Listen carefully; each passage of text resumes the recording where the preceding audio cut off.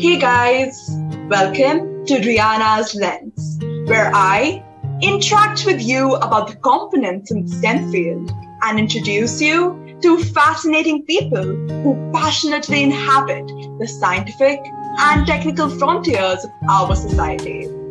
My name is Rihanna Malhotra, and I'm absolutely elated to share this podcast with all of you. On this episode, I'm joined by a guest who's a cardiologist and research scientist in an intensive care unit in Ukraine. She's part of many European cardiology associations and is also the head of the Council of Young Scientists at National Therapy Institute. I'm so thrilled to welcome and introduce Tatiana Storozenko and can't wait to begin our discussion. Thank you so much for coming on.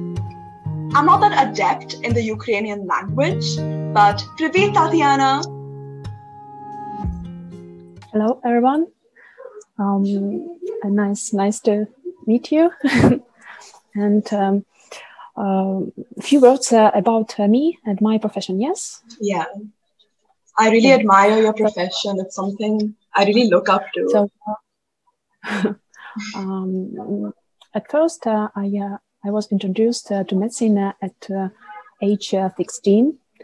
I passed exams and I went to medical school. And I think the luck was on my side, and I got a scholarship. So I didn't pay for my education. It was big luck. Government paid. And it was a very hard way. You know that medicine is school for all your life, and you should study hard and work hard to be a good specialist.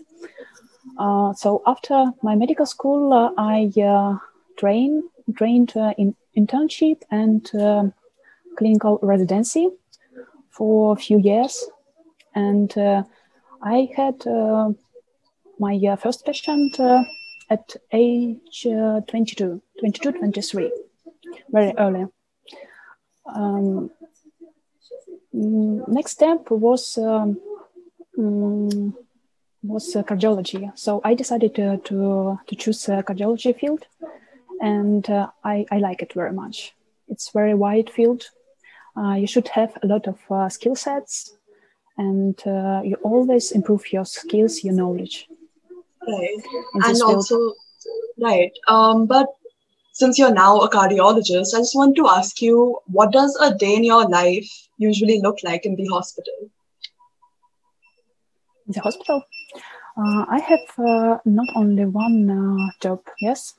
Yeah. Early in the morning till from 9 to 4 o'clock, I work in National Therapy Institute at hospital with patient and outpatient persons. And it looks like you come to your work, to intensive care unit. It's very stressful work because you have different patients, severe patients, and sometimes it's like outpatient, not very severe. You have rounds between patients. You like a doctor, you consult patients, you diagnose, you should know a lot of different skills in imaging, in treatment, electrophysiology, and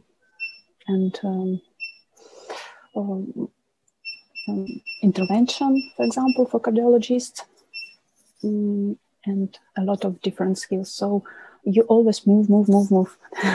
You don't have free time. Then in the evening, I go to private clinic and I have private practice. And when I have free time, or maybe 1 or 2 hours for a day, I use it for telemedicine.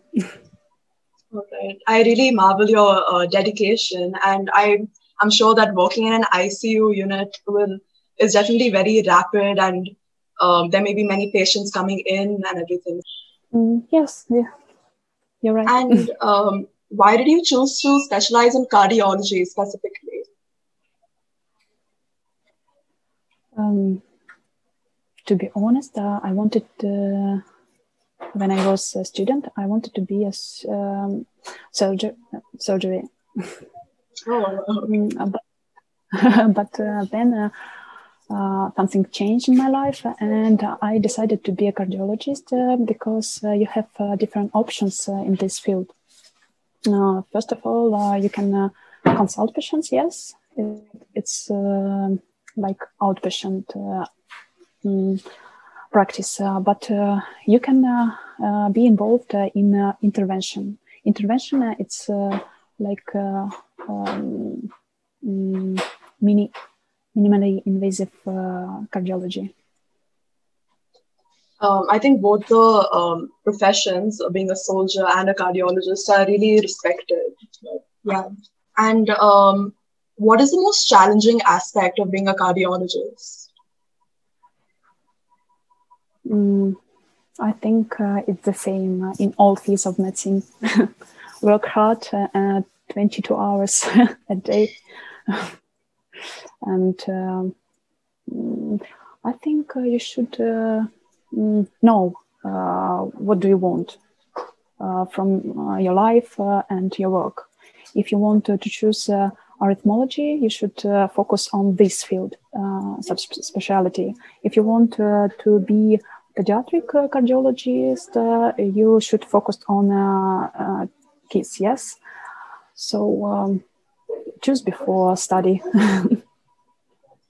So now that there's COVID-19, this huge pandemic, how has life in the hospital changed for you?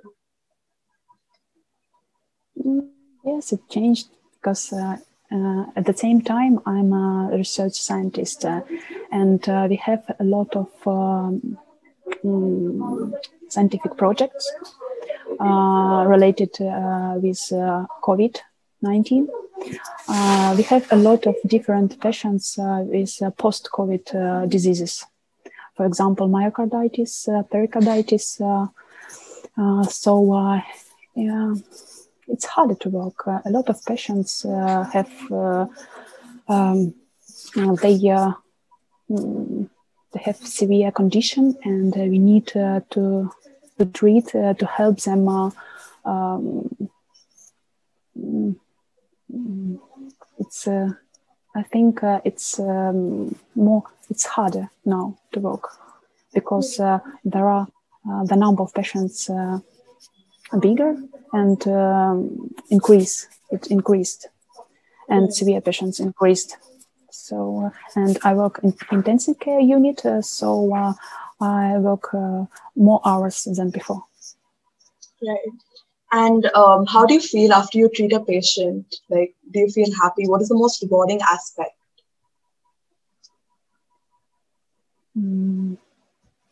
After treatment? Yeah, after treating a patient, how do you specifically feel?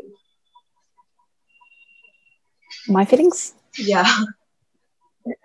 I'm happy if I can help people.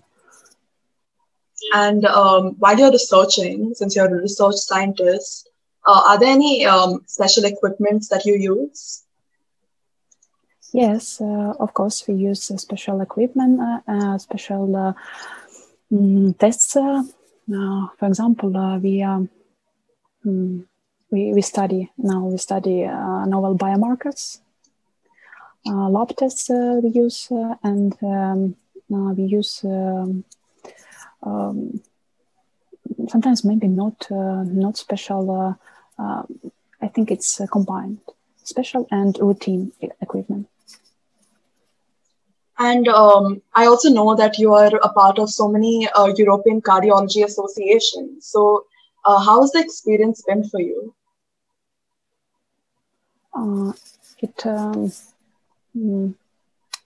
It widened my horizons, I think, with international collaboration. And I can meet different cardiologists from worldwide. Yes, and change our experience between our scientific groups or practical groups between cardiologists. I can know new trends, novel techniques from European or world top specialists. Yeah, right. Definitely, you can meet so many new people, and also you're the head of the Council of Young Scientists of National Therapy Institute. So, what is your main role there? What do you do in that institute? We help young doctors and scientists to get fellowships, to get practice, and we organize conferences, international conferences. Wow, that's really great, and I really admire how you tirelessly work and proceed towards your aspirations. And lastly, is there any advice you want to give to any cardiologists out there, or anyone that's wanting to be a cardiologist? My advice, I think you should love your profession. It should be your passion. So you will spend, you will spend a lot of time at work, at medical school, in trainings. So before do first step, you think you should think a lot if it's the right step or not. If you're really sure that you want it.